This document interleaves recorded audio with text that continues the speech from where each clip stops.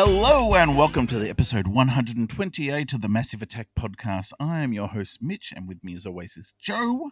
Hello, Joe. Hello, Mitch. How are you? I'm good. And we are in this year of 2021, A to Z episodes. We are up to the letter O. We're showing our O faces today, and that O stands for One Hit Wonders. I thought that was a W episode. It's an O, Yes, apparently. you could think that. Yeah, because I'm an idiot. We were kind of tossing up other ideas of things we could do for O. We could have done the Olympics. Topical. We could have talked about The Office. Yes. We could have talked about how annoying Orko is. Good point. But he's a bit redeemed at the moment. Yes, he has been in the new Masters of the Universe Revelations. Watch it if you haven't yet. Yeah. But we like the idea of doing music episodes because we love music, but we don't really talk about it enough on this podcast. So this time we decided we were going to do one-hit wonders, and we're looking at musical one-hit wonders. And I like music, Yes. but I have terrible music taste, as you'll probably figure out from this episode. So, Mitch, if I was to say to you the words one-hit wonder, what would come to mind? Do you like Rivers in the Heart? No, not as in a song that comes to mind, but a definition of a one-hit wonder. Well, it's a popular song that does well on the charts. That is it, like literally like the words say. It's a one hit. Like the band never gets that success again. Either you never hear from them ever again, or they might have a number one or a top 10 or top 5 song, but they never basically chart again. You might. I remember the days of Countdown when, because you basically, for those who don't remember Countdown was a Sunday night program on the ABC. It went for an hour, and it was hosted by Molly Meldrum, and it was breaking as far as music goes. So when a song would come out, it was a big popular song.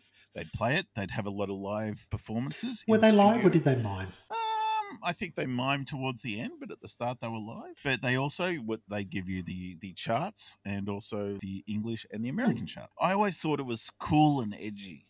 But from more reports, it's actually watched by millions of people. Yeah, exactly. A lot of people saw it, but I thought because it was something I watched with my sister, my parents didn't watch it. It was a little thing that I did. No, but it was pretty mainstream, wasn't it? Oh, of course it was, but I didn't know that. But those sort of songs that you see, it's like, oh, here's a band. Oh, this is really cool.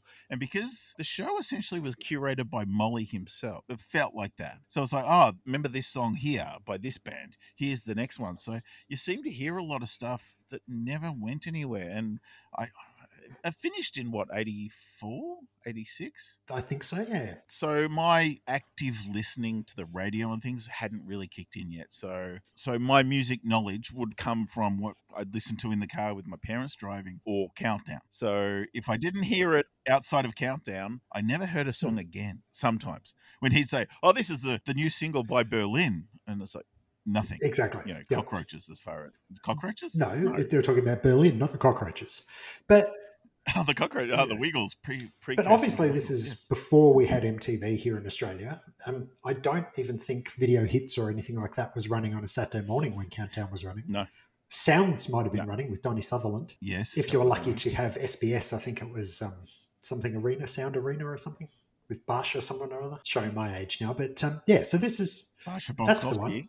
Yeah. Rock Arena. Yeah. So this is back in the day where there wasn't just music on television all the time. So that hour of Countdown live on a Sunday night, and I think they used to replay it the following Saturday as well. Yeah, so you'd see your clips on Countdown, and that would be where you found your new music when you were our age. But as it went on, obviously music was everywhere. MTV, Video Hits in the morning. Once Foxtel came along, there was 24-hour music channels, and they were just pumping out songs. But yeah, when we were kids, Countdown was where you got to see the clip for the first time, and it was where you got to hear a lot of songs for the first time. Yeah, and because it was that curated thing, and I wasn't listening to the radio, so therefore when it came to, here's the new song by, because pre-internet, obviously.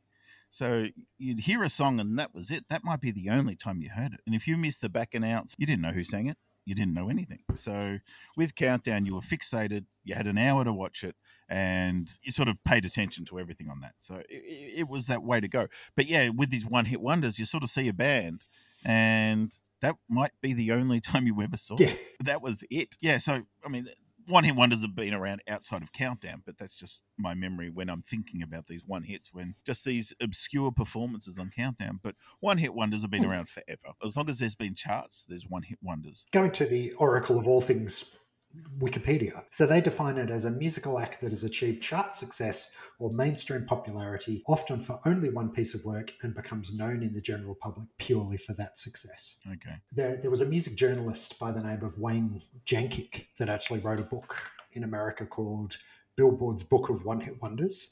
And I think his definition, which kind of became the universal definition as far as I'm aware as well, is an act that has won a position on a national pop top 40 chart just once. So other bands that may have had a number one hit, but they've also had like other songs that have made it into the top 40, they don't really consider one hit wonders. So the example there would probably be Vanilla Ice. Most people think of him as a one hit wonder, except you, because, you know, Cool as Ice and all that. But Ice Ice Baby obviously was huge in, I think it was 1990, but he also had Play That Funky Music that went to number 4 in the US charts. So he's not considered a one hit wonder. Conversely, some people have hits in one country that are massive. US is probably the one that people think of the most. So Aha made it big in the US with Take On Me, but all of their other releases did nothing in the US. So even though they've had number ones here in Australia, in America, Aha are considered a one hit wonder. So yeah. Mm-hmm. So pretty much it means, yeah, they've had a song that's made it pretty high up, number one or close to the top in the charts, and any other songs they've released since haven't got into the charts or haven't done anything. And we're purely looking at singles charts as well, because there's a couple of that I'm going to mention on my list when we get to it that you'll probably sit there and go, well, they had lots of songs, but they only ever had one single that made it big for them. They might have had album sales, but yeah, it's just that one song. An example here, an Australian artist that you may think, oh, he can't be a one-hit wonder, but Gautier made it big with somebody that I used to know, but all of his other previous releases from that might have been big on like your Triple J's or your alternative charts, but nothing made it into the top 40 ARIA charts here in Australia except for that one song. So yeah, technically he's a one-hit wonder as well. Well, I remember because on VH1 and MTV and all that, I used to watch it at a friend's place, and they'd always have countdowns of, you know, whatever party songs of summer and whatever. There was always these massive 500 song countdowns or 200 song countdowns, and I don't know how they came out with numbers. Literally, one song was so much better than the other by 13 spots in this 200. I thought they just threw shit at the wall, but one of them was one hit wonders, and I'm watching it, and they're just playing all these bands. And like you said, it's like, hang on, they had these other songs and this and that, but it was American for one. And the Vinyls, I Touched Myself, got a Guernsey on that because I suppose that was huge in America, but they're a classic Australian band, but obviously didn't translate to any other country, so therefore doesn't count. Doesn't count. Yeah, there is other things. But also, when I was trying to come up with my list, now my list, we're going to actually do a list of one hit wonders, how we're going to go through a bunch of our from favorites. different decades. And yeah, I was looking at bands. It's like, well, technically they only had one hit, but it's a band that I've got 7 albums of. You know, like Faith No More. They're considered a one-hit wonder or one of the lists I looked at today because Epic is the only one that charted, where I thought Easy would probably be another one for them. So that's at least 2. But yeah, it's funny that they would consider that. And it's like, well, no, they've got a 40-year career and multiple albums. I wouldn't call them one hits, but yeah, that's strange in that way. Something like the Bloodhound Gang, which I love, but probably the Bad Touch is their only real big hit. Yeah, probably. When it comes to that. So they would be considered a one-hit wonder as well. So yeah, it was kind of weird to pull myself back to go, what we're going to talk about today, try and narrow down to that one hit. Like it's literally a band known for one song, where Faith No More for me is not known for definitely one song. not. So I didn't want to count those. I wanted to really go for that, you know, try and tap into this one hit idea of it. Yeah, so. and I kind of tried to steer away from novelty songs as well, because the 60s... Oh, that's all I was doing. Yeah, 60s and 70s, there was a lot of novelty acts that just had the one song, you know, even into the 80s with Joe Dolce was Shut Up Your Face here in Australia. But yeah, there was a lot of people that had that one big novelty song that never charted ever again. But no, I've tried to avoid that. Yeah, I was so many. Like, yeah, I mean, that's exactly, there was I'm So Tough by George Smilovich. Yeah, that was another one that came up. And I'm thinking, oh, that's novelty songs is probably something we can do for, you know, another episode. But yeah, it was easy to go down that route. Because, yeah, Weird Al Yankovic's probably one of the only people who has made a career out of novelty songs, not being a one-hit wonder. Where someone like Mike Flowers' Pop's version of Wonderwall is that one song, it was big, but that's it. And one I nearly put on my list was a novelty song, but I didn't, and that was Stutter Rap by Morris Minor and the Majors. But it's like, no, I get away from that. There was the Young Ones doing Living Doll with Cliff Richard, and I was like, no, stop it, put yourself away. Star Trekking by the Firm. I did think about it, but yeah, so when we were talking favourites, it's like, no, better not. Yeah, so let's start, shall we? Now, I went to the 60s. Did you go that far back? I didn't, but I've gone back now since you picked one. So. Okay. Now, my one, and it's not because I love this version, but mine is Something in the Air by Thunderclap Newman.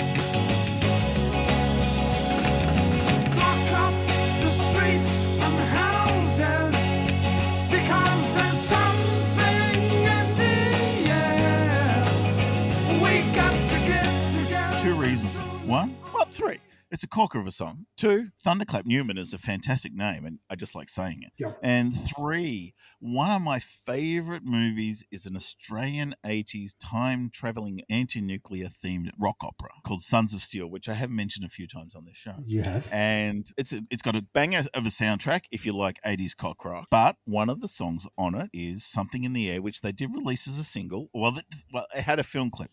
I don't know if it was actually a single. I don't remember it being that, but I saw it on MTV back in the day. And that's what made me want to see this film, because I saw this film clip. Yeah, Something in the Air. I didn't know it was a cover back then. In 1988, this movie was. So it was just a song. I was like, that's cool. I found the soundtrack at a bargain bin at some sale once. So I bought it on cassette, CD, and LP. And overkill there a little bit. No, it's great. I've got it on VHS, and I have an actual prop from the movie as well. So yeah, I may like this film just a little bit. And I saw the mutant. There's a mutant creature in it as well with a giant dick, and I saw that because I went to my friend's place who worked on the special effects on the film, and it was at his place. So anyway, I like this film just a bit.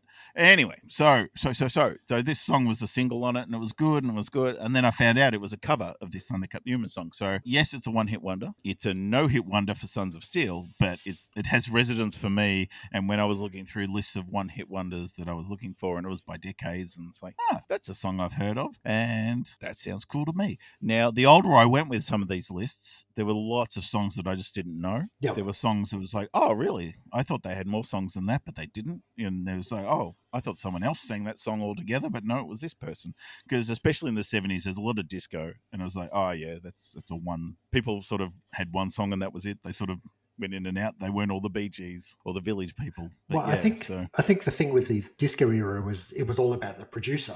And you may have the same producer do a bunch of songs, but yeah, you're right. Anita Ward might come and sing one song, and what does she have? Knock on Wood, and then someone else comes in and does one song. And yeah, it is that real one person, one song type style. But yeah, but no, Thunderclap Newman, that Something in the Air is a really good song and fits the bill because it reached number one in the charts in the UK in 1969. And I think his other song he released as a single, which is called Accidents, made it to 46 in 1970. So yeah, I'll agree. One hit wonder. Oh, cool. All right. So my pick for the 60s, I went back to 1963 with a little surfing song by the Safaris called Wipeout. Oh, absolute banger. And I'm going to say banger a lot today. I apologize in advance.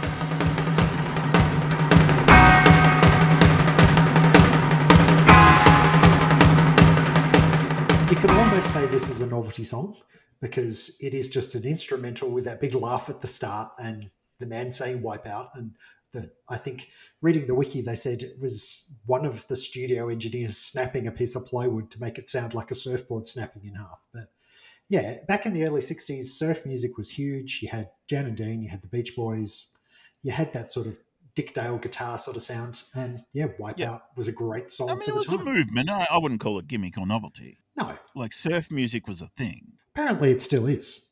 Instrumentals were quite a thing. You had Apache and a bunch of other things like that back then too. Exactly. So it was definitely cool. Yeah, so ironically, the Beach Boys actually did do a cover of Wipeout later on in their career in 1987 as a bit of a joint effort with the Fat Boys. So that's a bit of a shout back to one of our previous episodes where we talked about, I think it was All You Can Eat by the Fat Boys, but yeah. But, yes.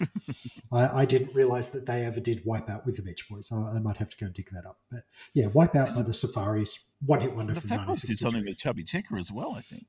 Was it a cover of The Twist or something? Yeah. So Fat Boys, I don't think, they're probably not a one hit wonder, the Fat Boys. But anyway. All right. Well, shall we move on to the 1970s? All right, let's go. My 70s. Now, like I said, there was a lot of disco and there were a lot of songs because I grew up listening to the radio, I guess, back in the 80s. So there would have been a lot of 70s songs on the radio. So there were just a lot of songs I just knew. Were they 60s, 70s, or 80s songs? I didn't know. They were just songs I knew. And to be in theme with today, this is not one of my favorite songs. I was going through a list, and what I found was Fanfare for the Common Man by Emerson, Lake and Palmer.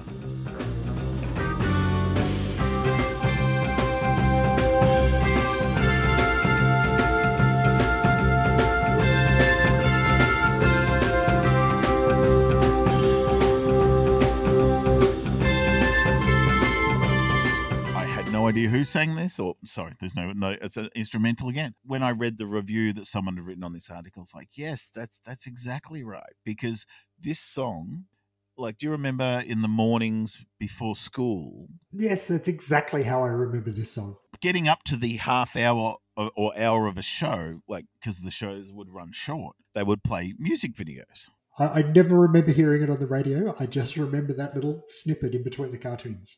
So it would be Every Little Thing She Does Is Magic by the Police, and they'd use Nati Comaneci footage from the Olympics.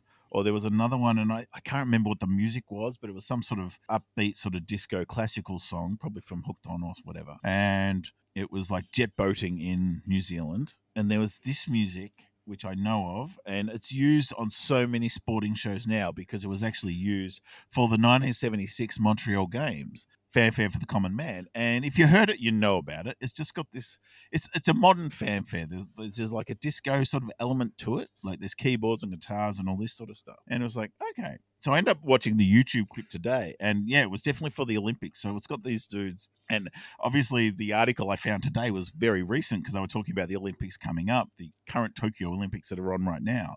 And this band are playing in the middle of, like, it's snow. Like they're in the middle of an empty Olympic venue playing this music. And yeah, it's so funny that Tokyo's doing the same thing. They're all playing in front of a very empty Olympic stadium. But yeah, I hear this music and it just takes me back to that morning before school watching the cartoons or any sporting show. It's just that music they play building up or leading into a sporting event or something like that. So my pick for the 70s, and this is probably my first controversial pick, so I went with Werewolves of London by Warren Zevon. So I'm sure there'll be people screaming at their podcast earphones now saying, but hang on, Warren Zevon wasn't a one-hit wonder.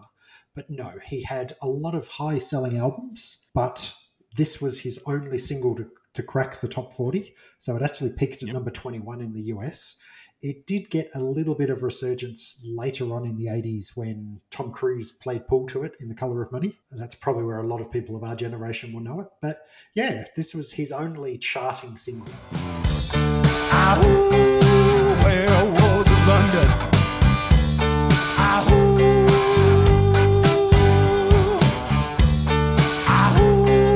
Werewolves of London. There's a real sort of catchy piano riff at the start. It just chugs along nicely. It's got cool lyrics about werewolves eating beef chow mein in London and getting haircuts and stuff. But to me, this is just a great perler of a song. So what year was this? I think it was released about 1973 or 1974, off the top of my head. Well before the movie. So this I assume inspired the movie? Like not in storyline, but just the title. As an American Werewolf in London, yeah, I think it did. And just another interesting piece of trivia about this. So the musicians that are actually on this song, actually 1978 was when it came out, but the musicians on the song, Mick Fleetwood from Fleetwood Mac plays drums and John McVie from Fleetwood Mac plays bass. Okay. So it's, I didn't realise that until today when I was looking up some credits of the song. So, yeah. And then just recently, probably, 5-6 years ago, Kid Rock actually did a remix of this where he mixed Sweet Home Alabama into Werewolves of London for his song All Summer Long. So it kind of got a bit of a resurgence then as well.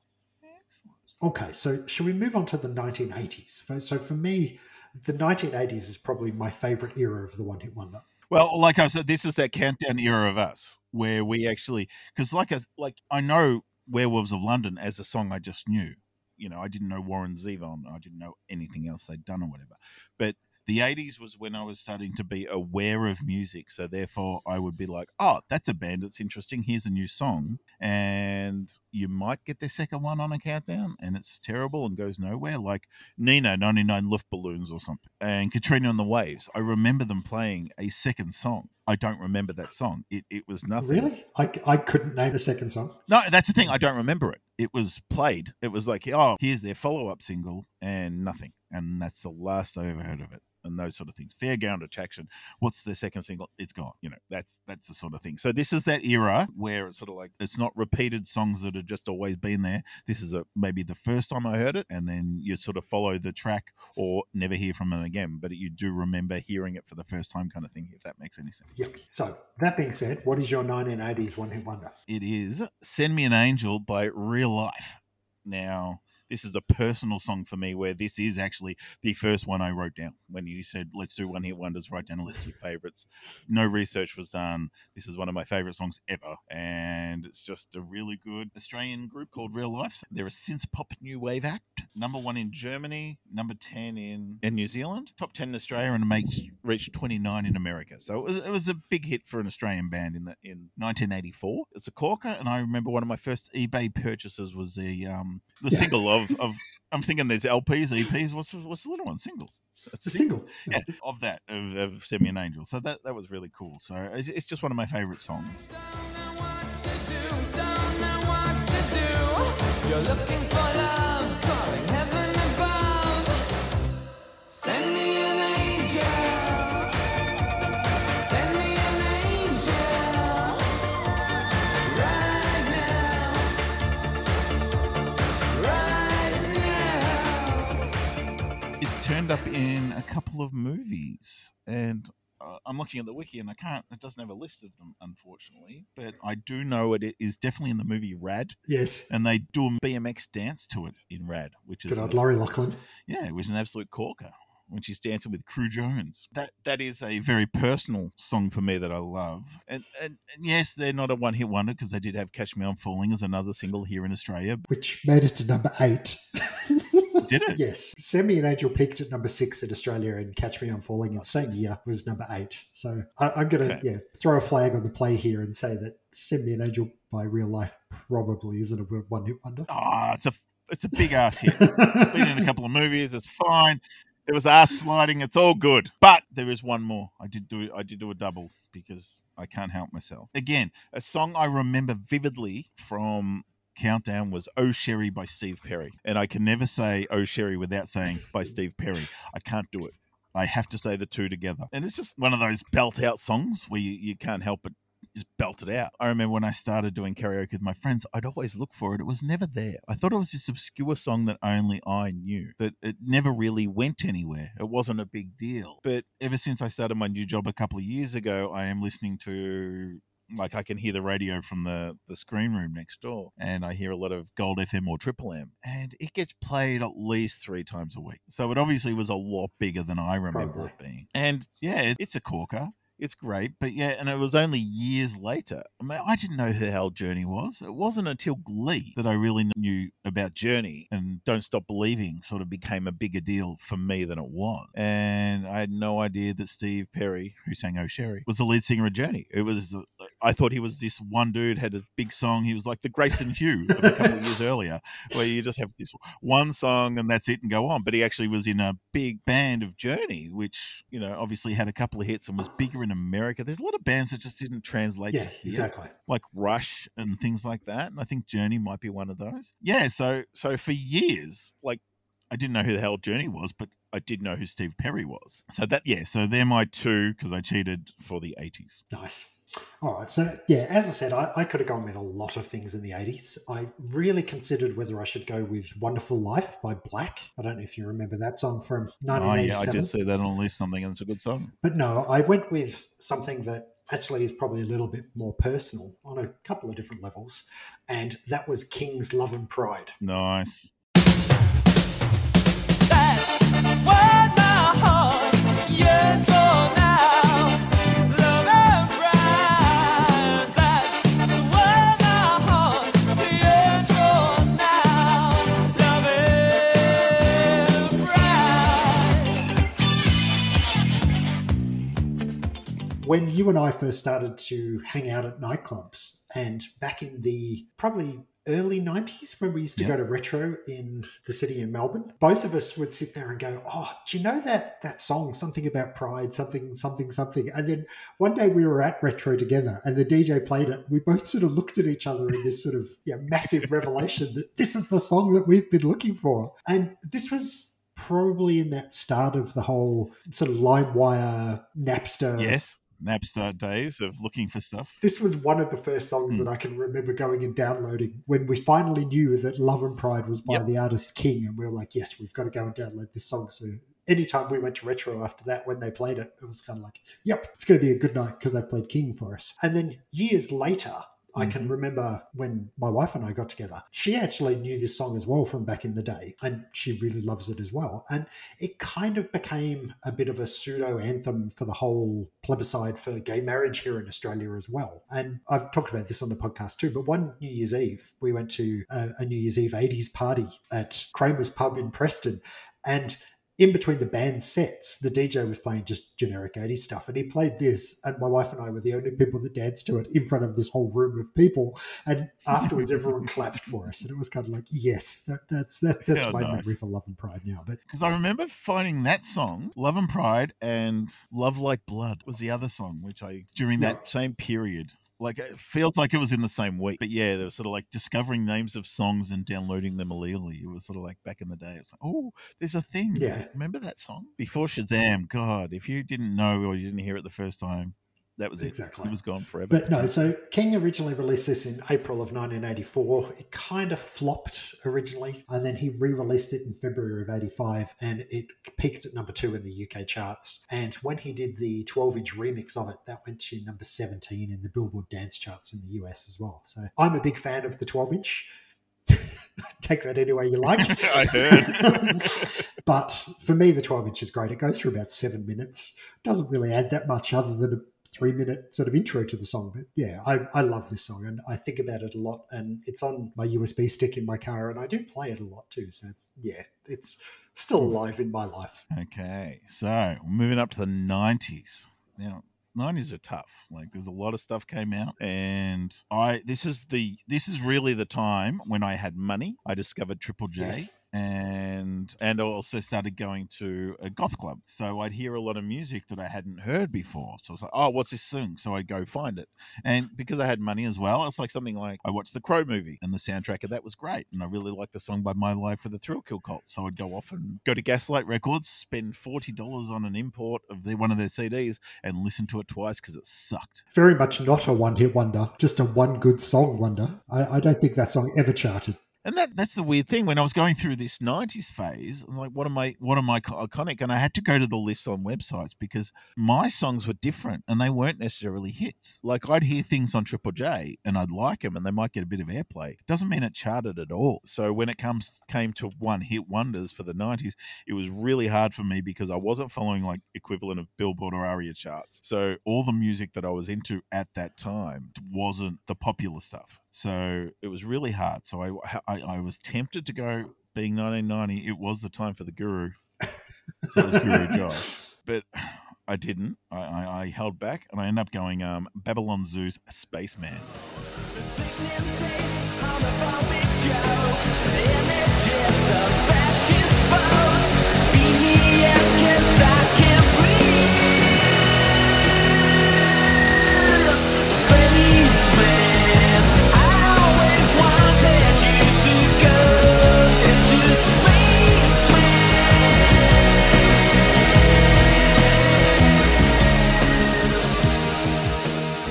I always loved the song. It's great. Whenever I heard it, it was good. And I do a Hey Hey Saturday retrospective podcast with some mates. And he popped up on the show a couple of episodes ago. And listening to it again, it's like, that is a fucking corker of a song. And I was talking to another friend about it. She read a book by this English comedian talking about the song. There was actually a paragraph or a chapter almost about the song in it. And she photographed the the paragraph for me, and it said, for the first 29 seconds of this song, I thought everything was right with this world and we had nothing to worry about. It's like, yes, that's how good the opening of this song is. It's just so cool. It's just so good. It's over the top. It's bombastic. It's silly. It's whatever. And it's like, yeah, it's for me. And it didn't do anything else. As far as I know, Jazzman or whatever his name is. Babylon Zoo. I don't remember a Babylon Zoo second single. Apparently it got really big because it was in a Levi's commercial. And that's one of the reasons it was big, but it's a corker. But yeah, it just sort of, I don't remember him doing anything else. The only other Babylon Zoo thing I can think of is he was in an episode of Brass Eye where they asked him if he sang all the notes. And he goes, yeah, I can sing the notes. And he goes, but if you sang them all, it's just this weird interview. Yeah, so that's really it. So, I mean, it did reach number 3 here in Australia. Number 1's around Europe, like France, Finland, Denmark, Germany. 2 in Iceland. I don't know what beat it there. Ireland was 1. Italy was 3. New Zealand was 4. Very picky. UK was a number 1. I don't think he did anything in America by the look of it. So yeah, it's one of those things. But yeah, that's me, Babylon Zoo Spaceman. Okay, so the 1990s, again, like you, was when I was getting into spending money on music, going out a lot to nightclubs, and yeah, music was just a real big thing for me in the 90s. We probably talked about that on our top 10 albums episode, that the 90s was just an explosion of music. Yep. But a couple of things I could have picked. I thought about White Town's Your Woman, because that is, as you said before, a banger of a song. Well, that's just weird, because before we were recording, I was just playing some music, waiting for you to get online, and I played the Calvin Harris Dua Lipa song that sampled White Town. And I'm like, I could have put that on my list. That's just weird. Well done. Good choice. I also thought about Swamp Thing by The Grid, back when everyone was into that sort of rave culture and they were listening to chronic dancing music. That was pretty good. Well, I was thinking about doing the Speed Racer Orgasmic mix. If you wanted to go that sort of music. You didn't want to do Robert Miles' Children? No, I don't think I did. Okay. Sandstorm by Darude, maybe? No. It was on my short list. Are they a one-hit wonder? That was on my short No, list. I don't know. One of the other things, in the 90s, I was getting into alternative music as well, and I did think about Gay Guitars, Whoever You Are. Uh-huh. Here's a point of fact. The guitarist from Gay Guitar went on to form the band Bird and Bee, who I think you're a fan of some of their covers that they've done. I do remember. They were lovely. Like his music was lovely. No, they did a whole concept cover album where they did covers of Hall & Oates songs. Oh, okay. But yeah, he's the dude from Gay Guitar. Anyway, but no, I didn't go with Gay Guitar. I went with a little brother and sister band from Canada by the name of Len and their song Steal My Sunshine. I know it's up for me. If you steal my sunshine, making sure I'm not in too deep. If you steal my sunshine, keep me bursting on my feet. If you steal my sunshine. Now, I am unashamedly a fan of this song. If we were going to do an episode about guilty pleasures, this would definitely be way up there. There's no such thing as guilty pleasures. You either like it or you don't. Yes, but in our little group of friends, I think I loved this song. I loved the clip, but no one else around us liked it. I don't know why. Maybe it was just me. But Canadian band, as I said, brother and sister, it kind of has that one verse sung by the dude, one verse sung by the girl, and they kind of bounce off each other about just a fun weekend that they had once. And there's just something about it that just gets me. I love this song. So it reached number 9 here in Australia and number 3 in Canada. I've got the album that it came off, and it's got a couple of other songs that aren't that bad, but nowhere near as good as this. And this was their pretty much only success worldwide. And ironically, the sample in this comes from a song called More, More, More by a girl called Andrea True and the Andrea True Connection, which was also a one-hit wonder back in the 70s. So yes. A one-hit wonder sampled in a one-hit wonder. Now, I've got a few. They didn't quite make the cut. I just wanted to talk about them because I had a very long list and I cut it down to a short list. And one other I had on here was Kick Into the Undersound, because I like to represent Australia. And that was by the Sound Unlimited Posse, which was one of the first, if not the first, that I know of anyway, Aussie hip-hop acts. Yeah, probably. I'd go that far and agree with you there. They became Renegade Funk Train after that. But yeah, that's probably my first. Again, looking at a bunch of lists going, oh, was that a one-hit wonder? I didn't know because I've heard other songs, and then I bought the CD, and I love the album. So the song that they're referencing is probably the one that charted the most, but I actually liked other songs. And that would be Right Here, Right Now by Jesus Jones. It's like, Oh, are they a one-hit wonder, are they? Probably. But again, they probably didn't even chart that high. I wouldn't think of them as a one-hit wonder. Okay. Well, they were on a list that I saw. But the last one here. Now, if you call no one knowing the band at all and not finding any reference to their CDs or whatever, would you call that a hit? Because the other one I'm putting in is Sweet Lovin' by Chill Factor. Again, referencing back to the show Hey Hey It's Saturday, there were a band on there that Molly shilled and pushed, saying they've spent 3 hours, maybe 3 hours, 3 years on this album. It's going to be huge. It's amazing. And we ripped the shit through this song and the performance of this song on the episode. And one of our listeners is also a listener of this show, Dodsy. He tracked down the CD single of Chill Factor Sweet Lovin' and sent it to us for Christmas. It is now our theme song for our other podcast, Geek Dudes. And I don't know if it's Stockholm Syndrome, but I think it's great. Like, I really think it's good. And I was like, I think it's well worth the 3 years they spent on that song. But so I thought it would be remiss of me if I don't share the love of Sweet Lovin' by Chill Fact. Check it out. Definitely need to get a mention, didn't it? It did. It did.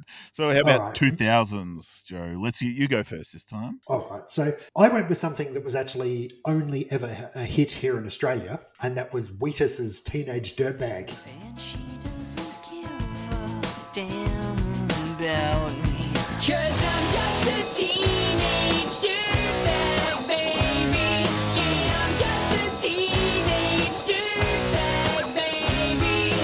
Listen to Iron Maiden, baby. Will you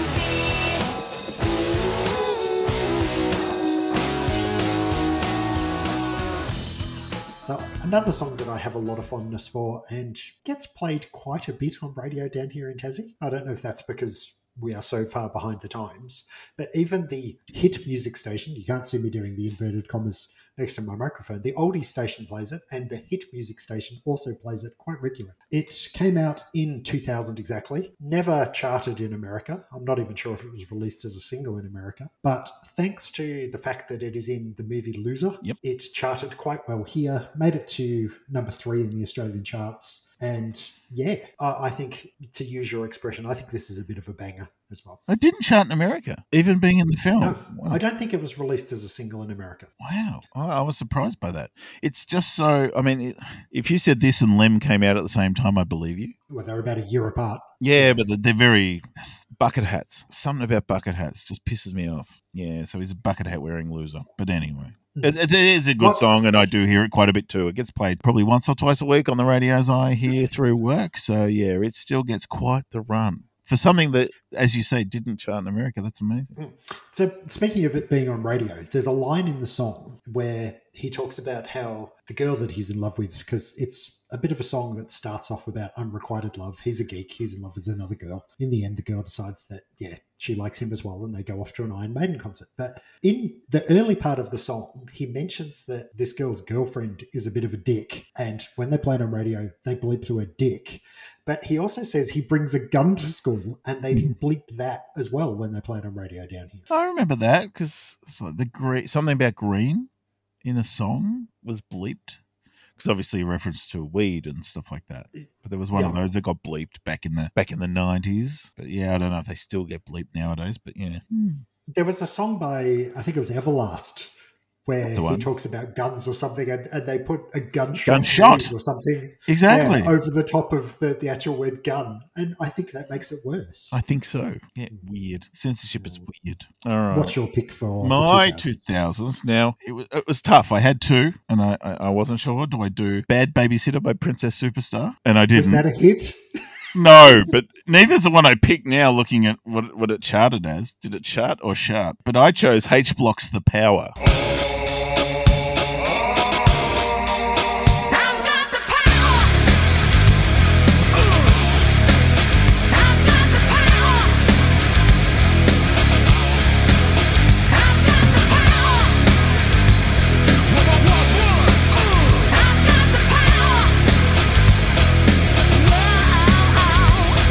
This was 2004, and I was still going through my new metal phase because I didn't go through it in the 90s like everybody else. I went through it later. And it was just, I love The Power by Snap. It's a really good dance track from the 90s. Yep. Yeah. And one of my favorite bands is Faith No More. And they did a collaboration with the Booyah Tribe. And they did a song called Another Body Murdered, which is a fucking amazing song. Absolutely amazing. And H-Blocks merged those two songs together. And it was just like, this is perfection. Perfection on a CD single, which I do own and love. And yeah, so I think for me, it was like, oh, there's a no-brainer. That was it. And I actually thought about that because it didn't turn up in any of my list, because going on your criteria that it had to be a hit, this doesn't succeed. Because looking at the charts, I think they're German by the look of it, because they charted in a bunch of places like Germany, Austria, Australia, and Switzerland.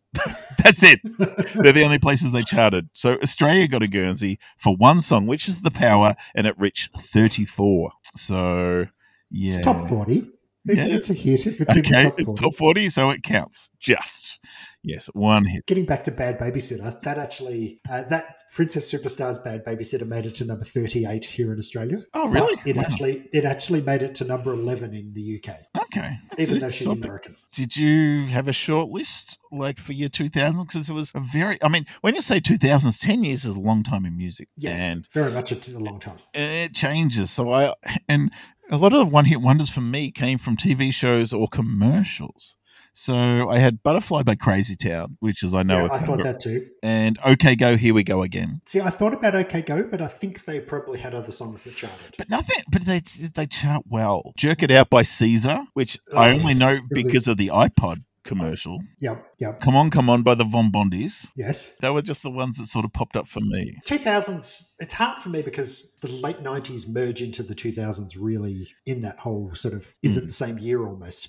Yeah. I almost was about to say the New Radicals, you get what you give, but I think that was actually the 90s. Yeah, I mean, I think of those, and they're very iconic songs, but we could talk about them as one-hit wonders, but I was thinking, no, it doesn't mean anything to me. They were all very much songs that I would see as that, but it's like, yeah, whatever. Actually, I've just thought of another 90s one I probably should have mentioned, and that was Tub Thumpin' by Chumbawamba. Oh, that's the iconic one. That was very much a one-hit wonder. But again, you look at these charts and you look at lists of bands that came out, and there is just things they throw on there for one-hit wonders, and you look at it and think, yeah, I guess that's a hit.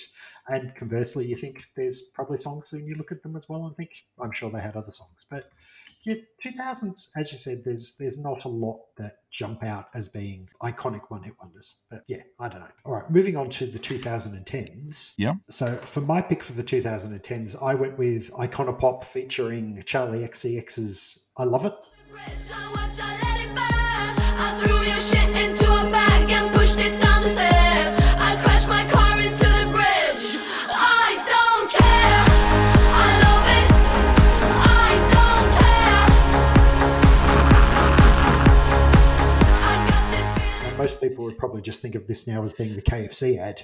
Yes. When this came out, I can remember thinking, yeah, this is a good song. It's like, a Swedish band with guest vocals from an English singer, and it made it to number 1 in the UK and number 3 here in Australia. But yeah, today, anytime you hear this, you just think, shut up and take my money, I want some KFC sort of thing. Well, I liked it better when it was Trouble by Shampoo, but yeah, it's a good song. I wouldn't say it's Trouble by Shampoo. It's different sound.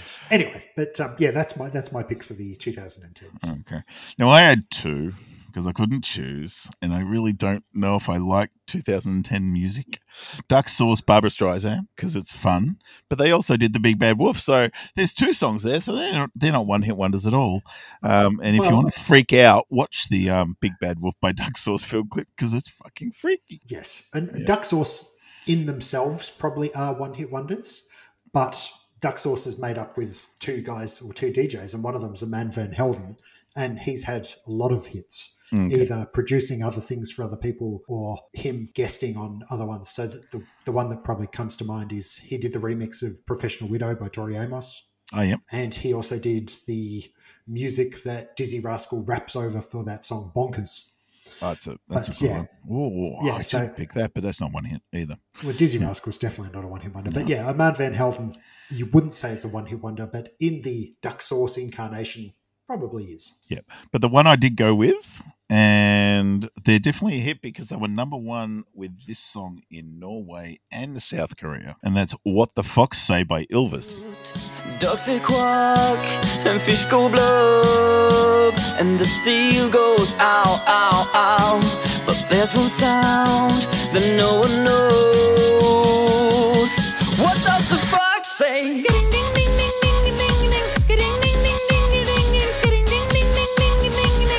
What the fox say? Made number 9 in Australia, and it's a good song. Like, it's a ridiculous song, and I would call it a novelty song in a lot of ways. But they are a German band, I think. Oh, Norwegian band, sorry. And they've had plenty of songs. It's like Gangnam Style I could have picked because it was a one hit. He has had many other songs overseas, but he's known for one song here. 2 songs. What about Gentleman? Oh, yes. But it was not the big hit that Gangnam was. But yeah, so it just, for me, this was like, oh yeah, this is 2010s. It's weird. But I actually went looking, and Ylvis seemed like an interesting band to check out because they did a song about knots, tying knots, like different types of knots. They seem incredibly smart and talented and do weird tangents and prove how smart and talented they are, going, we can turn any topic into a pop song. Well, I think they were a comedy act, weren't they? And they were like really It could be. They were really popular on YouTube. Okay. And they had lots of hits on their YouTube channel. And then because this was so popular on YouTube, they actually released it as a record. And yeah, it went gangbusters. Oh, fair enough. I'm just looking at my notes here. All right, so that's pretty much it for music, but I do have a bunch of stuff that didn't make the cut, and I was wondering if you've got an opinion on any of these. Well, before you do that, I'll mention some of my also rans as please. well from the 2010s. Obviously, I mentioned Gautier before with Somebody They Used to Know. That's great. Foster the People, Pumped Up Kicks, and probably, I don't know if you class this as a one-hit wonder or not, but Portugal the Man's Feel It Still. Yep. That was a pretty good song. Cool. All right. All right, so let's have a look at some of these things, like Who Farted by the Vaughns. It's a classic. If you remember that from the 90s. It is. It's a classic song. Did it chart? No, it charted, more than the point. Do you remember that song "Shit Me to Tears"? Who was that by? That was by the Tenants. Okay. It came out in 1999. I don't know if you consider that a one-hit wonder because it was never a hit, but it's still a very good song. Yeah, but there's one I was very tempted because I saw it on a list and I was disappointed because Baby Got Back by Sir Mix-a-Lot. Oh, for sure.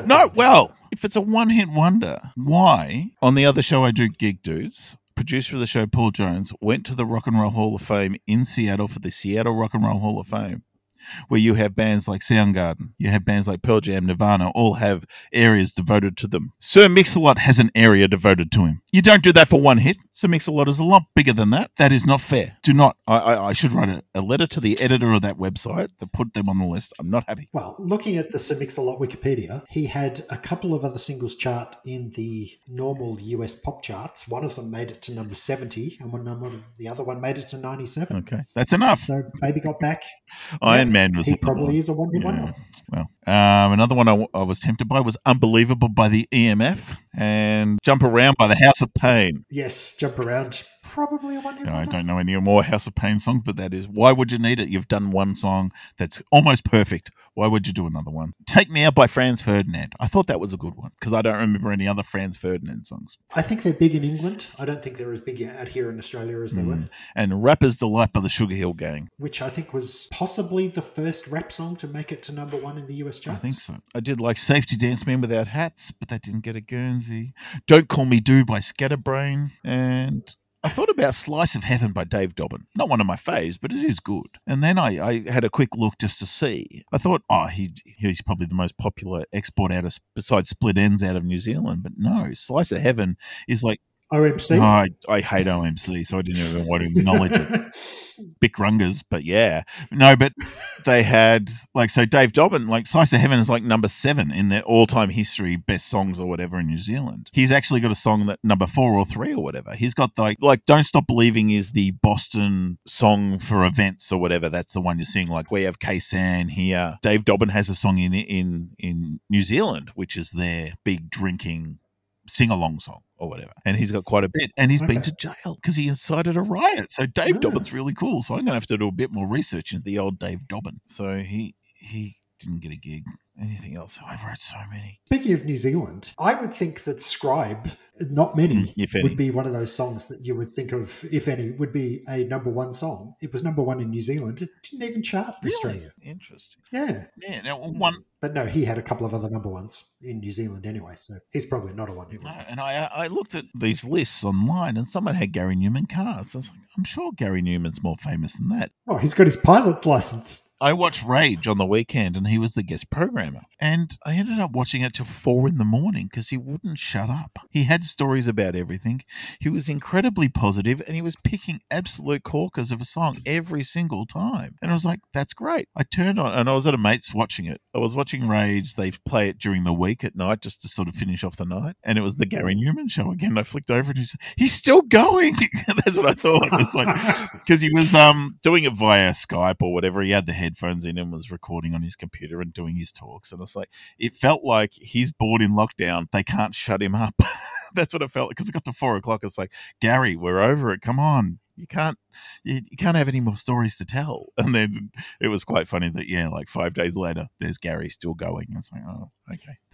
That'd be about right. But see, he's a bit of a strange conundrum, though. So he was obviously quite famous for Cars when he was a solo. He was also a member of the Tubeway Army, and Tubeway Army had the song Our Friends Electric that went to number one. So does that make him a one-hit wonder because they're two different bands? I thought he had more songs than that, but maybe. Well, he did. He had a couple that Cars went to number one here, actually, in Australia and in the US. Actually, no, in the UK. He also had a couple of other songs later on in his career that kind of went low teens in the charts, but nothing ever got to number one again. Okay, all right. So yeah, probably a one-hit wonder. Mm-hmm. Right Said Fred, are they a one-hit wonder? Of course. Oh, no, Don't Talk, Just Kiss was the second single that they had. I do remember that. Andrew Ridgely's Shake You, that would be a one-hit wonder. But when he was with Wham, does it count? Exactly. I think him personally must be a one-hit wonder, but Wham, obviously not. And if this was purely, did they make it to number one? By that rationale, Bruce Springsteen's actually a one-hit wonder because he never went to number one in the pop charts. Really? Okay. Not I even heard that born on in a the podcast USA? I was listening to the other day. Okay. No, not even born in the USA. Apparently, his only number one credit is as the writer of Blinded by the Light when Manfred Mann took that to number one.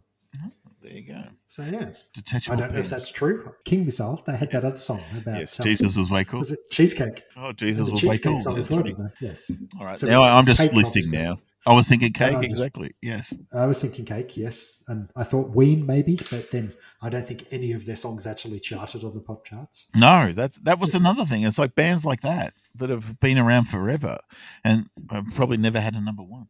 Weezer is probably another band that people kind of know that probably never went anywhere on the pop charts either, did they? Probably not. Who knows? But anyway, we could talk for hours about one-hit wonders, and we probably have. Yes. But yeah, it was fun to do another music episode.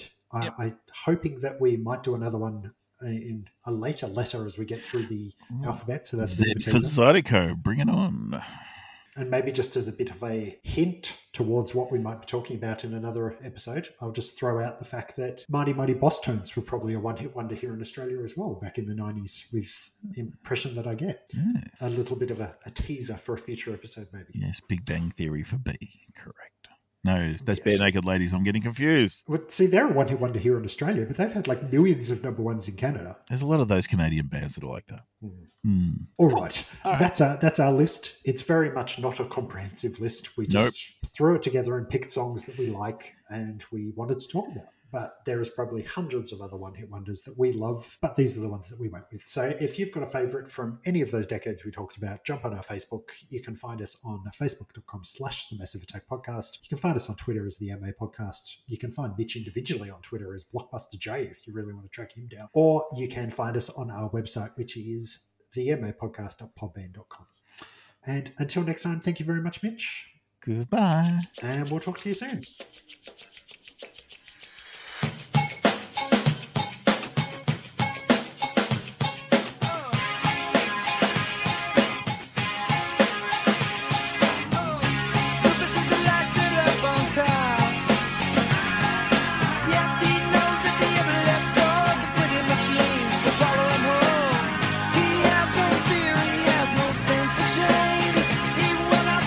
Everybody everywhere wants to know his name.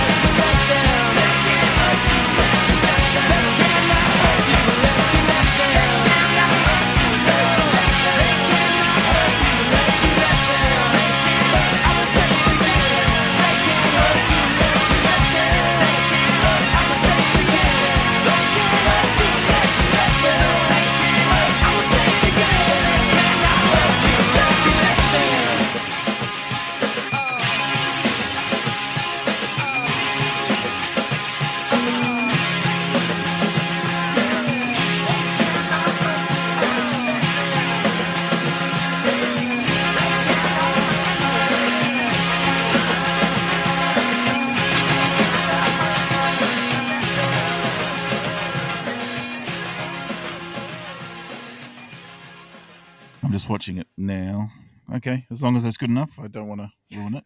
Yours is bigger than mine, but it always is. Mm-hmm. And then I tweak it in the in the edit. You recorded that. That's good.